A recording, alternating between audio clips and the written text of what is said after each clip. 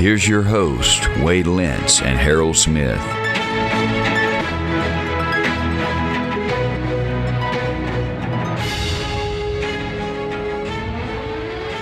Hey, thanks for joining us on the podcast today. You don't have double vision.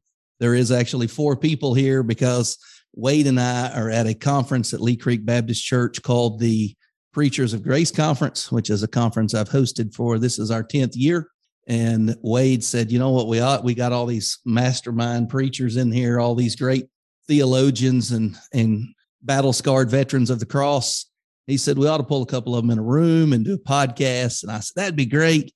And then I realized I'm the one with all the podcast stuff that I have to drag down here and set up. So Wade shows up with 3 microphones and 3 headsets, and none of the headsets fit these jacks. So the most untechnical guy in the room is controlling the sound.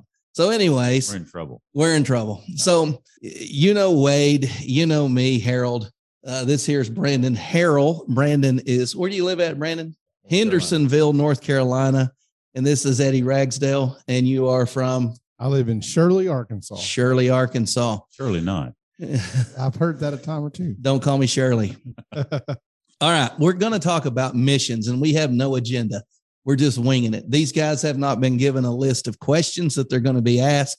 They have no idea what's coming, but this is the perspective. Wade and I have said many times, we've longtime Southern Baptists that have left, and we do independent Baptist missions, and we've done it a number of ways. I'm currently a missionary and work with struggling churches. And so, but I know as 14 years of the last church I pastored, we did missions a certain way.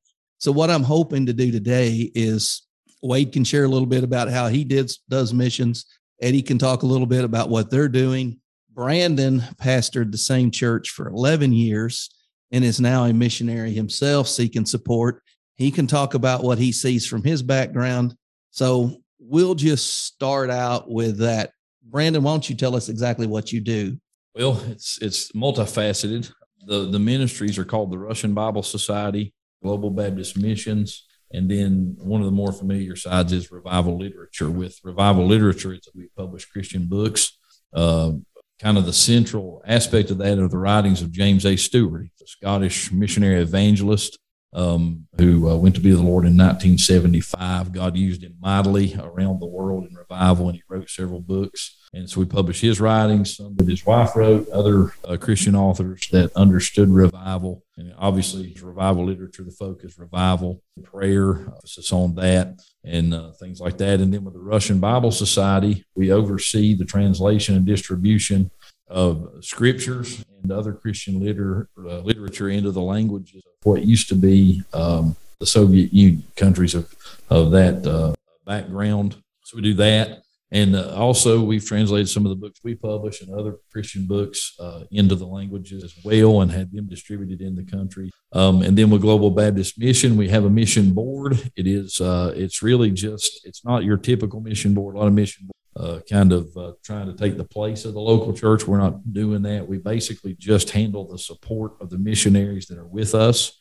We make sure that they get 100% of everything that comes in to them. We don't take a dime for those services for them, and then just try to help them raise support and anything they need while they're on the field. And so I worked here in the ministries with the former director, Brother Bob Doom, back in 2012 to 2017, about 4.5 years total. And at that time, felt like the Lord, put the ministry in our heart, but just needed to focus on the local church. I pastored there. And so I stepped away in 2017. I became a member of the board of directors for the society in 2018. And then Brother Bob passed away last year with COVID. And as soon as the Lord took him home, he started working in my heart about coming and labor full time with the ministries. And so we resigned the pastorate and have been on the road raising support since April. It's coming along, but it's big shoes to fill. Our director, Brother Ben Wilkerson, who is actually brother-in-law to Bob, both of them married daughters of James. My brother Ben's directing the ministry. He is pastor of Grace Fellowship Baptist Church in Skyland, North Carolina. Actually, it's Arden, North Carolina. That's where we're attending. Intend to join there. And ministries will be under the ministry of that local church. And good. We are handmade to the local church, but we've got a heart to be a local church ministry. So, yeah, that's where we're at. That's a good explanation. And Eddie, you're a pastor at First Baptist Church, Marshall, Arkansas. You've made some changes to the way you're doing missions. Why don't you kind of tell us where you've been and what you're at? All right. So we are currently still an SBC church officially. However, last year, me and my son went as messengers to Nashville. And I don't want to get into all the politics. Sure. of SBC. Sure. We're not trying to get you to dog it. We're just want to know. Everybody already pretty well knows what's going on with that. But we came home and we didn't want to have a knee-jerk reaction. But what we did want to do is be faithful. And basically what we decided as a church was that, the fight in the SBC or whatever was going to go on politically with the SBC wasn't going to be something that Marshall was going to be able to play a big part in one way or the other. But what we could do is be faithful with what God had given us. And so moving into 2022, when we set our budget, we pulled all of our funds from the cooperative program and actually increased a little bit what we were going to do each month, and really looking at what Lee Creek had done. And I think that I called you, Wade, and we talked a little bit about what Beryl does. And I talked to a few other brothers who were doing something like this in their churches. And basically we picked 12 ministries, and some of them are more like local ministries. Some of them are foreign missions. And basically what we said is we want to support all of the range of important ministries that we would have been supporting with the cooperative program. So some of our cooperative program dollars would be supporting theological education. So we wanted some in that realm. Right. A majority, we would hope, would be supporting international missions. So the biggest part of what we do is international missions, but then we also have some things that we're doing here in North America, and then even some that we're doing here in Arkansas. And so basically we picked 12 different ministries. We gave them each a month. And that month, it's in our bulletin every week. We mention them from the pulpit every week. We pray for them every week, encourage our people to pray for them, try to give a report about what's going on with that missions agency or ministry or church or whatever it was, and try to support them through prayer and through giving. So that's pretty much where we're at. Yeah, that's I know that's kind of the Lee Creek, what we did here, but it didn't originate with me. I stole it from Charles Spurgeon. He had 52 ministries. Lee Creek's no New Park Street Chapel, or no Metropolitan Tabernacle. So we had 12 ministries that we supported. We did once a month. But Spurgeon's Sunday night offerings each week went to a different ministry cause. And I think it's a good way to emphasize missions, but it's not the only way. I mean, obviously, Wade, y'all do it a little different. How do you do it at Beryl? Yeah, let me just quickly say one of the reasons why we're talking about this today is because of so many pastors and churches are leaving the SBC, and a lot of them have no clue what to do, since they have for years just been giving their money to the cooperative program. And matter of fact, when I talked to our church about leaving the SBC, the first thing they asked, well, how are we going to support missions? And I said, well, the way the Bible lays it out in the book of Acts, you give your money directly to missionaries, and bypassing the cooperative program that the church was so used to doing. So this is one of the reasons why we're doing this, is to maybe help you pastors out there or church members who are contemplating these changes in your church, and maybe this episode will help make that transition a little bit easier. But we support missionaries personally. We know them. And that was one of the biggest things with me in the SBC, is that there was a great gulf between the missions giver and the missions receiver. And I asked our church, I said, hey, name me one missionary that we support.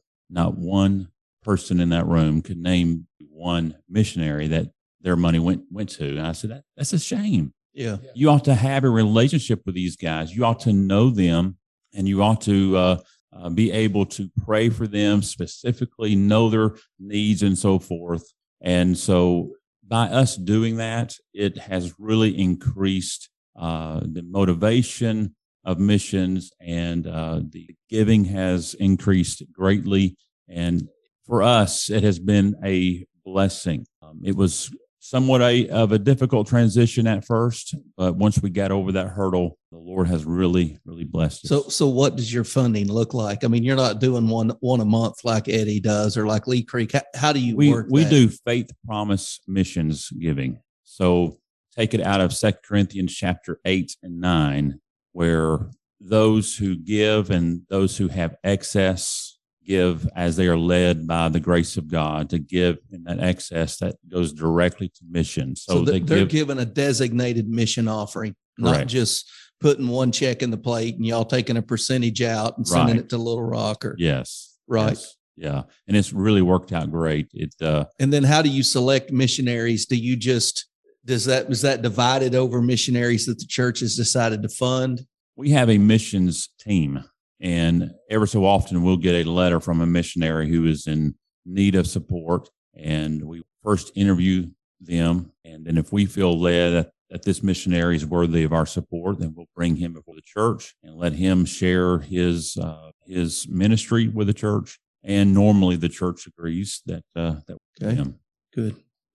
All right. So as Wade kind of alluded to, a lot of people ask me like, well, if y'all are not contributing to the cooperative program, how you funded mission? And so that's kind of why I wanted Eddie to talk about what he was doing, Wade, what you're doing. And since Brandon was here, Brandon, tell us just, I don't want dollars and cents, or how does, you have 3 different mission agencies under one umbrella, which is, I think is just a great thing.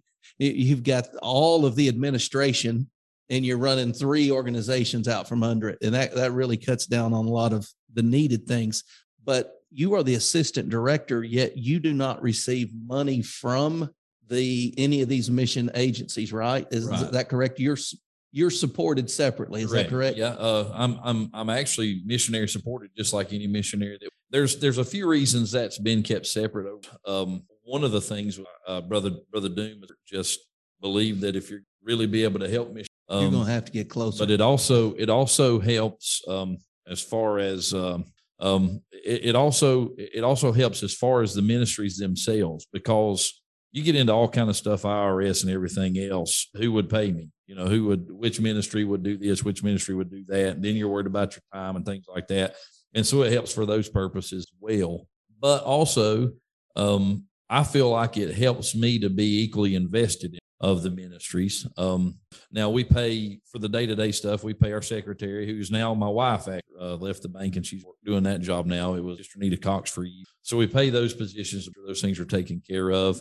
But yeah, so it helps me to understand, I guess, where coming from are. And, at one point there, it wasn't a position where the ministry could. Yeah. When this ministry first started, Brother Stewart really funded everything that was done through the sale of books. And in years gone by, that's kind of dwindled as far as just even a lot of the people that knew about us died out. And so one thing I've been hoping and praying that the Lord would do is let us reintroduce them to people that don't know and have forgotten us, to bring those things in. But keeping those things separate, then what's coming into the can go directly to the project. For instance, 2 years ago, we saw the completion of the Received Text Ukrainian. Brother Yuropopchenko, Ukraine, when he got out of high school, realized the need, went to Moscow, trained in Greek and Hebrew. He's a brilliant linguist, then began to translate the scriptures, because the Ukrainian Bible that was available had never been accepted by, they're still using the Bible. And so he'd been plugging along at this for years. Actually, at the time I worked at the ministries, Brother Bob found out about Brother Ura, brought him to the States, and found out his philosophy of translation, things like that, started helping him raise money.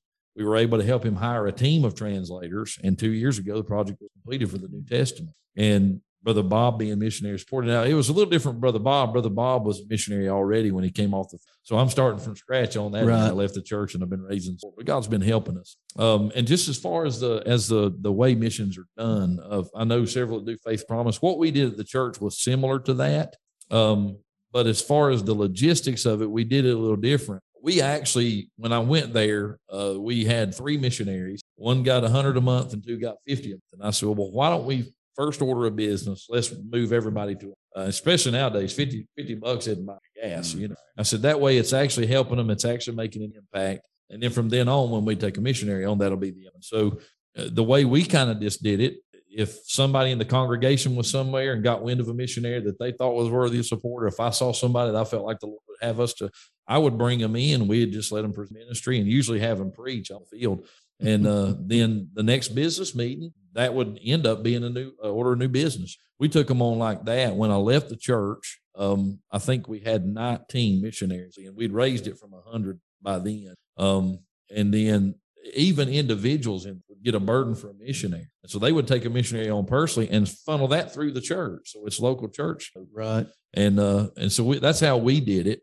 And that's really most of the churches that I've encountered, they're doing something very similar to that. Right. The Faith Promises to give you an idea of where the church that will be at Grace. And so that's kind of how we handled that. And the support you're receiving, I'll just tell you, the support I receive for the work I do usually comes in the form of $100, $150, $200 increments. And those are from individuals. I have one individual sends me $50 a month, and people say, well, you can't live on that. I know, but what happens is you get a number of churches coming together, and they're all sending you $100, $150, $200 a month. That adds up. And the reason it's better to have a bunch of churches sending you small amounts is if that church falls off the map, falls into doctrinal error, whatever, it only affects you at $100 a month if something goes south. And so it's better to have a multitude of people. And you see that in 1 Corinthians or 2 Corinthians 8-9, where Paul instructs them to lay aside. And he says, as I've told the churches in Macedonia to lay aside. And so everybody was putting money together, and it added up to a larger sum total. This is what happens in the cooperative program in the Southern Baptist Convention, except you're funding entire agencies in there, and they're all taking their little pool out of it. And by the time it gets to the missionary, there's no direct tie, as Wade said, from the missionary back to the church. If I could interject, go right ahead. One of the things that I tried to ensure took place was, number one, we had met the missionary, we'd shaken their hand, we'd heard them, they'd done that among us. And every month when we got a prayer, every Wednesday night, I would spend the first part of our services reading those, giving out those emails, and I would encourage our people, you email the mission, let them know that you're a member of a church that supports them and that you're praying for them.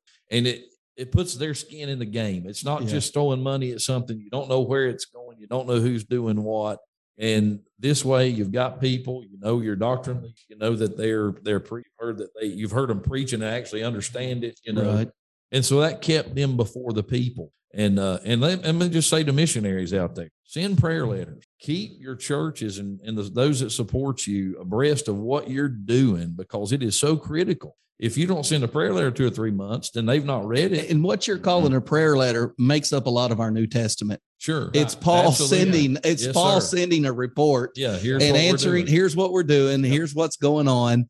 And that should still be going on. And no, it's not inspired. It's not kept in a roll that we preach from, but that's basically what they were doing. Sure. Whether you can't tell me that 2nd and 3rd John are not prayer letters. Right. They're short. They're simplistic. It's, I plan to go here. If so-and-so comes by, you help them. I'll deal with Diotrephes when I get there. Right. Yeah. Right. That's all he's saying. And so you make a great point, but here's what our conference is geared towards: preachers. It's preachers of grace, but we've turned it kind of into a mission conference in that we try to have 4 or 5 or more missionaries here, so that while we're preaching and fellowshipping, somebody gets up and says, hey, like Cole Dixon did, hey, I'm preparing to go to Turkey this morning. Last night, Danny Thursby gave an update on Grace Bible Theological Seminary. Tonight, you'll give an update and tell us what you're doing to the group. And then Vincent Troxel will do that Saturday. I'll probably give a little update on what I'm doing Saturday. But the whole purpose of this is to introduce people. And while you're here, somebody can sit down with Brandon Harrell and say, hey, what do you believe about this or that, or what's your views? And you can make that connection. We had Josh Wormley here year before last, and that was 2020. That was a COVID year. Yeah. It was down. Yeah. And Josh met people. Didn't you take Josh on for support? Yeah. Josh was our met. Okay. I was able to have a couple of kind of what to our church. So yeah, that was really good. Lee Creek took him on because when you hold a missionary's baby and you look at them and you're going, all right, you're going back to Kenya and your dad's going to try to smuggle himself into Somalia to train pastors. we need to make sure your dad has enough money to keep you in diapers, you know. And there's something about holding missionary babies and knowing that, this guy's going to take this kid overseas for the next 3 years. That kind of relationship can only be built one-on-one. And so we supported him. You supported him. Gary Fitzpatrick supports him. The church I'm the interim pastor at has come to know him. They're supporting him. All of that was just through one weekend at a preacher's conference. And that's just the churches that I know that were here that support him. And so that's the way it works. That's the way it should work. You know, in my opinion, that's the way it worked in the New Testament. People encountered gospel preachers, heard what they were doing, felt convicted that they need our help, and they knew them. And if you look at the end of Paul's letters, or really any New Testament writer's letters, there's all these greetings. Say hello to Epaphroditus. Say, greet Gaius, my brother. And this level of personal knowledge of what's going on is what I think is absent in a lot of today's mission work. And that's one thing. I've been part of Free Will Baptist churches, Southern Baptist churches, Independent Baptist churches. You are my favorite Free Will Baptist preacher. I mean, I've been in all of them, and it's amazing. It seemed like for years the draw for a lot of people to the SBC was the mission, but that was one of the things that always for me was like, I like this way because you have the personal connect, right? The relationship. I've got missionaries we supported at the church that I still text regularly, call regularly. They're praying for me now, recommending me to churches and things, and because there's a relationship. A good example of that is that, Eddie, you took a mission trip. You took some of your church members to Utah, correct? Yep, just got worked back. For a church plant there, worked alongside with them. Again, having that personal connection. Your church, those who went, know this man and family personally. It makes a difference, doesn't it not? Yeah. Just before you get started, someone took Eddie's cloak and tunic too. They did. They did do that. Mine and my youngest sons and a young woman from our church, and they got their clothes stolen on a mission trip, and they weren't skinny dipping either. No, they broke into our van in Denver, Colorado, as we were staying in the hotel that night, and they took they went through everybody's bags, but they took all my stuff, and this young woman from our church and my youngest son, they took all of So we're stuff. looking for a guy that looks about your size, one your son's size, and one the lady from the church. Yeah, that's probably what it is.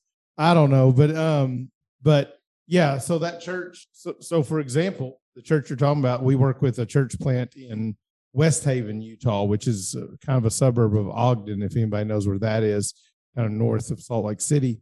But we work with a church plant called Sojourn Church, and Sojourn, very aligned with what we would believe here, 1689 guys, and we made them our ministry in June, since we knew we were going to be going out there, and we were already picking 12 ministries. And they had kind of been left hanging by NAM because of some of the NAM rules. And so we said, hey, NAM's not going to support them, but we are. Yeah. So we were even able to help them like that, along with going out there and being on mission and working alongside them and seeing what God was there in their church. Growing up, ever since I was converted, I've been a Southern Baptist. I've always been a member of Southern Baptist churches. And I was always told, you got to do it this way. This is the most efficient way. The cooperative program is the best mission sending force that has ever existed in the history of humanity, right? And that's all I'd ever been told. And I'll be honest, in this bit of a confession, I just accepted. I didn't really look into it. I just went, well, they're telling me that it's the best thing that's ever happened.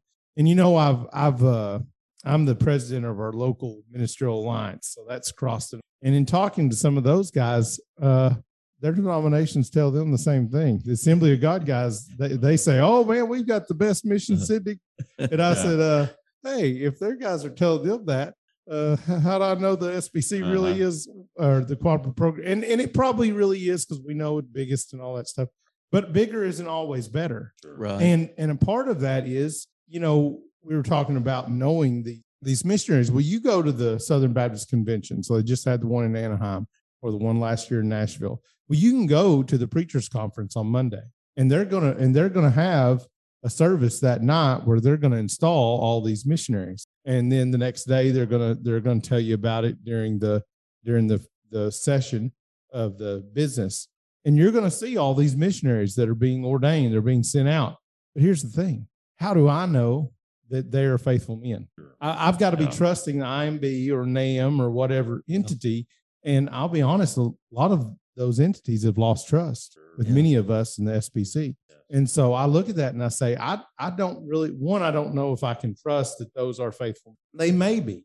I'm sure that a bunch of them are faithful. But if we're sending 50 guys to the mission field, if 40 of them are faithful, but we're sending 10 guys that aren't, I mean, you're saying that I need to celebrate sending 10 guys who aren't faithful? And I don't even know that. But I'm just saying we don't know that because we don't know them. Whereas I'm able to look at this list of these 12 things that we're supporting, and I'm like, we know these guys. And we know and if they're not faithful, if we find out, we find out something we didn't know before, we won't support them again next year. Right. And you will find out. Right.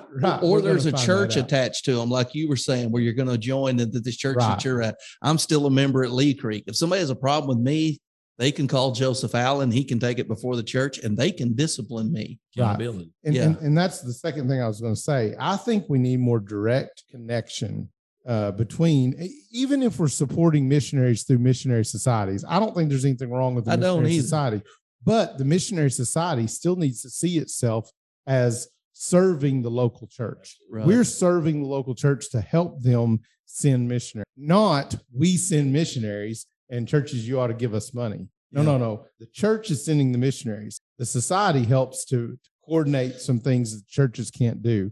But the point is that churches send missionaries. Yeah. And that has really been a big change for me, just in moving from the mindset of, well, we send our money cooperative program and however many cents of every dollar actually makes it to a missionary or actually makes it to this or that entity. And we know a lot of that's getting ate up in the bureaucracy. The other thing that has really struck me about changing to this way of thinking about missionary support is really just seeing how we're able to be directly connected, not just with the missionaries, but as a church, thinking about each month, okay, this is who we're giving to, this is how we're giving, and really thinking about how that we're being faithful in our giving in that sense. And so I just think that so often we've been told just give the cooperative program.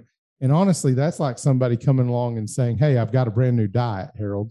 And here's what it is. You eat pie and barbecue every day. You want on that diet? And we're going to say, well, I want on that diet. Yes, that's the diet. That's the diet. Here's the reason why we want on that is because that's easy. That's what I already want to do. Yeah. And so I think in some ways they've sold the cooperative program as, well, you don't have to do anything. Yeah. It really leads to we can be lazy. Yeah, absolutely. We can be lazy. And when you get lazy, other people become kind of sneaky and you end up in the position where you're in now, where a lot of stuff's going on. People just had no clue. Right. So another thing you'll find over time, Eddie, is your people get to know these ministers and ministries. You'll see their giving each month fluctuate based upon how interested or uninterested they are in that particular ministry. And it gives people the flexibility to say, you know what, we're not going to go eat out after church tonight. We're going to send that money to this guy over here this week, kids. And I think that's the way we're called to give. We're called to give sacrificial to the church and to missions. And the way people become serious and sacrificially give is to know exactly who they're giving to. And it's quality, not. I feel like a lot of times as a pastor, I was getting calls weekly. I'm sure I could say weekly of missionaries. An organization in Georgia got my number somewhere, and I was getting a call from a missionary with them every other week. And so as a pastor, I could have had them if I'd wanted to, but quality over quantity. I would try to look for those who are genuine, who are going to work, and then give them enough to make a difference in their lives. A lot of churches I've been around, they want to have 1,000 missionaries. Nothing. You're not doing anything. Yeah, you can brag about we have this many missionaries, but what is your money? Right. And I understand not wanting all your eggs in the same basket and things like that, but do enough to make an impact. Sure. And support works are trustworthy. Matter of fact, that same mission board out of Georgia, I found out, and I had fielded several calls with them. I didn't have any liberty to have any of them come, just feel right. And found out that the director had an affair or something, some scandal broke out. And so those guys were dropping off that mission board. And I'm like, well, I never had anybody come that I hadn't had contact with. Right. And so that's one aspect. And that's then just good shepherding. Yeah. Well, it's just, you have to have your head on it. And then the other thing I would mention, and this is something you're talking about, fluctuations. And when we first started getting serious about missions and really trying to give to missions, we were eating the budget, man. I mean, we were, our general budget. And so there was I could see a hesitance in the people. And just like in your own budget, you got more going out than you do coming in. You start looking and saying, all right, what do I need to do here? But I noticed a hesitance even in what we'd already had. And we just prayed. And I said, we need to pray because we don't want to go backwards. And we just we took on a couple more. And the next thing I know, man, we can't get rid of it fast enough. Yeah. Even like with COVID.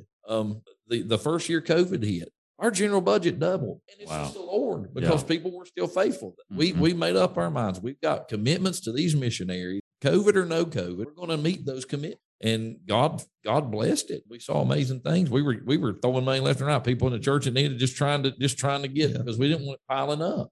I've had pastors call and they're like, "Oh man, we're having to drop missionaries, and their mission budget's going down, but their general fund's growing." It's like you're telling me you got $250,000 sitting in your general budget and you're dropping missionaries? Right. No, you don't understand God's heartbeat if that's your mindset.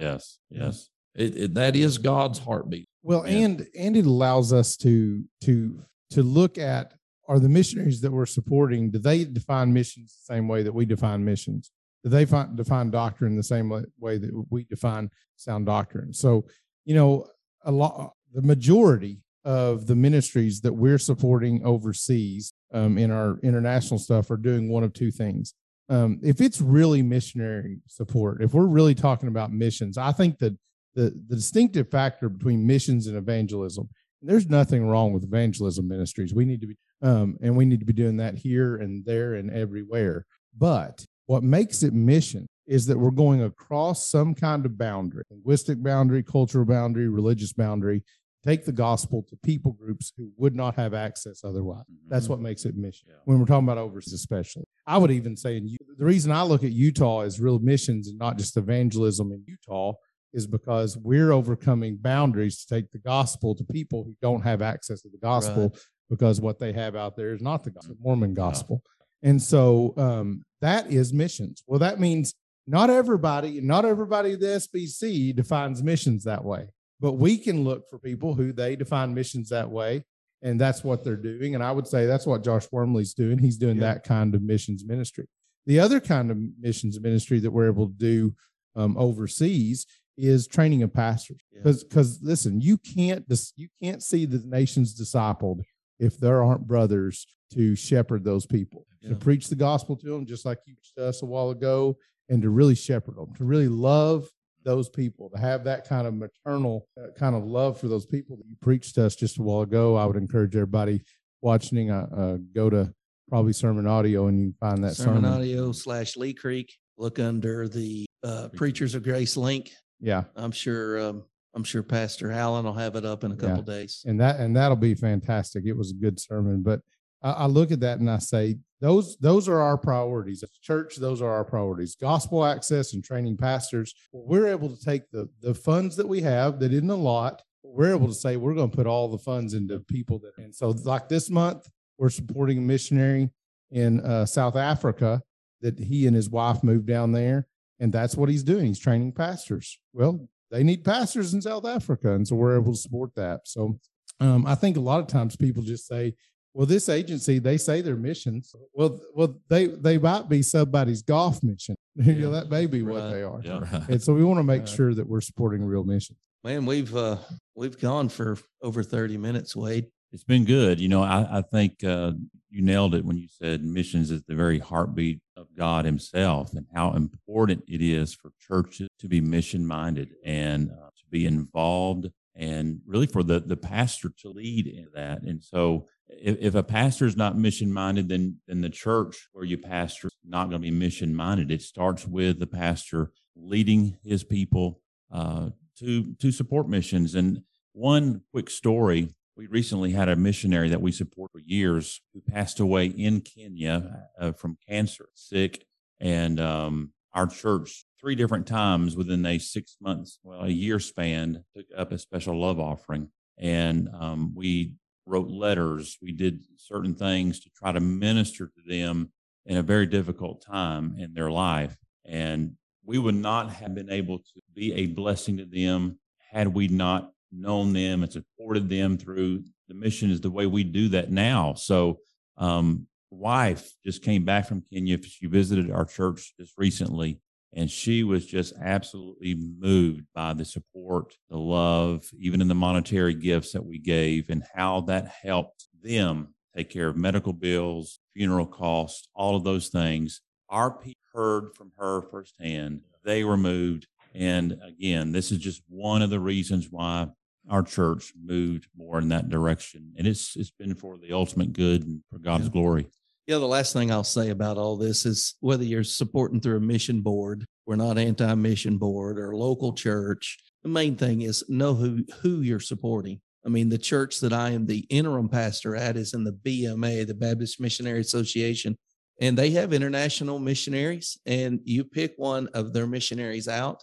Everything you send goes straight to that missionary. There's no cut. There's no middleman. And that kind of freedom to select, I want to support this guy, not that guy, or even their executive committee is funded by direct missionary support. So their executive committee is not taking money out and saying, well, we need, a couple $100,000 to make payroll, and then we'll send the rest on down. Oh. And that's the way you're operating, by seeking your own support for the work you're doing, and then the funds of the ministry going here. And so there's not like a right way and a wrong way to do missions, but there's a good way and a better way. And I think that's what we're trying to get across. So if you're in the convention and you're like, I don't know how to do this, man, call one of us, leave a comment on a video, or, send something through Twitter, get in touch with Wade or I. And, if you want to talk to one of these men, get in touch with us. We'll get you in touch with them. But the main thing is take mission serious. I mean, it's a serious thing. It's intentional. It's not just the secretary writes a check once a month and we did missions. It's like Eddie was saying, it's sharing the gospel beyond boundaries. It's intentional work. And we just want to encourage you to do that. Any last words before we wrap up the podcast today? I just want to say thanks for having me on the Patriot Pastor podcast. All right. Hey, you got your own podcast. Why don't you plug that real quick? It's called the Standing in the Gap podcast. It's just me expounding scripture. Especially when I left the pastor, I knew that I needed an outlet for not having it week right now. Standing in the Gap podcast, and maybe through your faithful prayers and support, Eddie and Quattro will start up the Rural Church. I was about podcast. to say I probably shouldn't say anything, but might just tease with there's a possibility of the return of the Rural Church podcast. Hey, we were in this same room about 4 or 5 years ago. Yeah, that's right. When Quattro and Eddie interviewed you and I on something. That's right. We sure did. And from after that podcast, it went downhill, didn't it? I think it did. Now we're trying to bring it back from the ashes. So anyways, thank you guys for tuning in today. If you've listened this far, I'm sure there's a special crown in heaven for you. When you get there, just mention that you endured this episode, and do think seriously and pray seriously about missions and how to lead your church, or if you're not the leader of the church, how to participate in your church on missions. So I'll thank you two guys for coming. Wade, as usual, we're going to get off here. There's a bunch of people floating around. We're going to go fellowship and probably take a nap before we come back and hear more preaching. So thanks for tuning in today. God bless you.